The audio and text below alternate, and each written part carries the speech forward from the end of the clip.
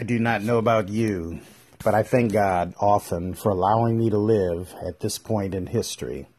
The earth is neither too hot nor too cold for life to exist. A few degrees hotter and the earth would burn up. If the earth were a few degrees colder, we would freeze to death. And that's why global warming is such an issue right now. And even so, the gradual warming of the earth is setting the stage for the possibility of multiple ecological disasters. So I thank God for the privilege of being alive at this point in history. Psalm 67 calls on the people of the world to praise God. In verse 6, these words touch me. The earth has yielded its increase. As I consider this statement, I pause to reflect upon all the food that farmers harvest each year.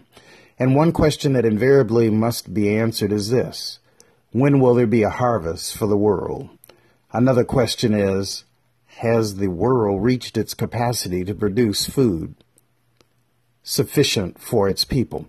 As we read Psalm 67, I encourage you to step back for a moment to give praise to God for the world that we enjoy. Thank God for our environment. Thank the Lord for the diversity of the races. Thank and praise the Lord for investing in us, nurturing us, and encouraging us to make the most of the world, enjoy this world, and live lives of meaning and purpose in the world. Psalm 67. The nations call to praise God. To the leader with stringed instruments, a psalm, a song.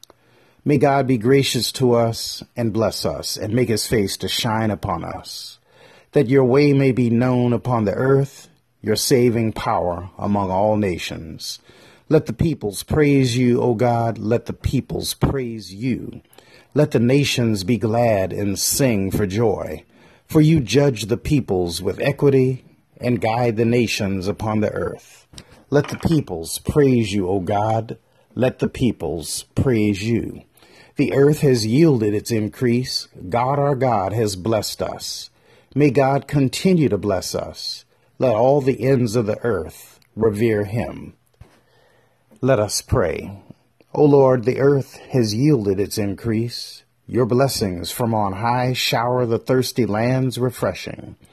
May your blessings continue to flow to the ends of the earth. May all the people be renewed because of your blessings. May the land be refreshed, the rivers and streams replenished, the oceans be regenerated because of your love. In Jesus' name, I pray. Amen.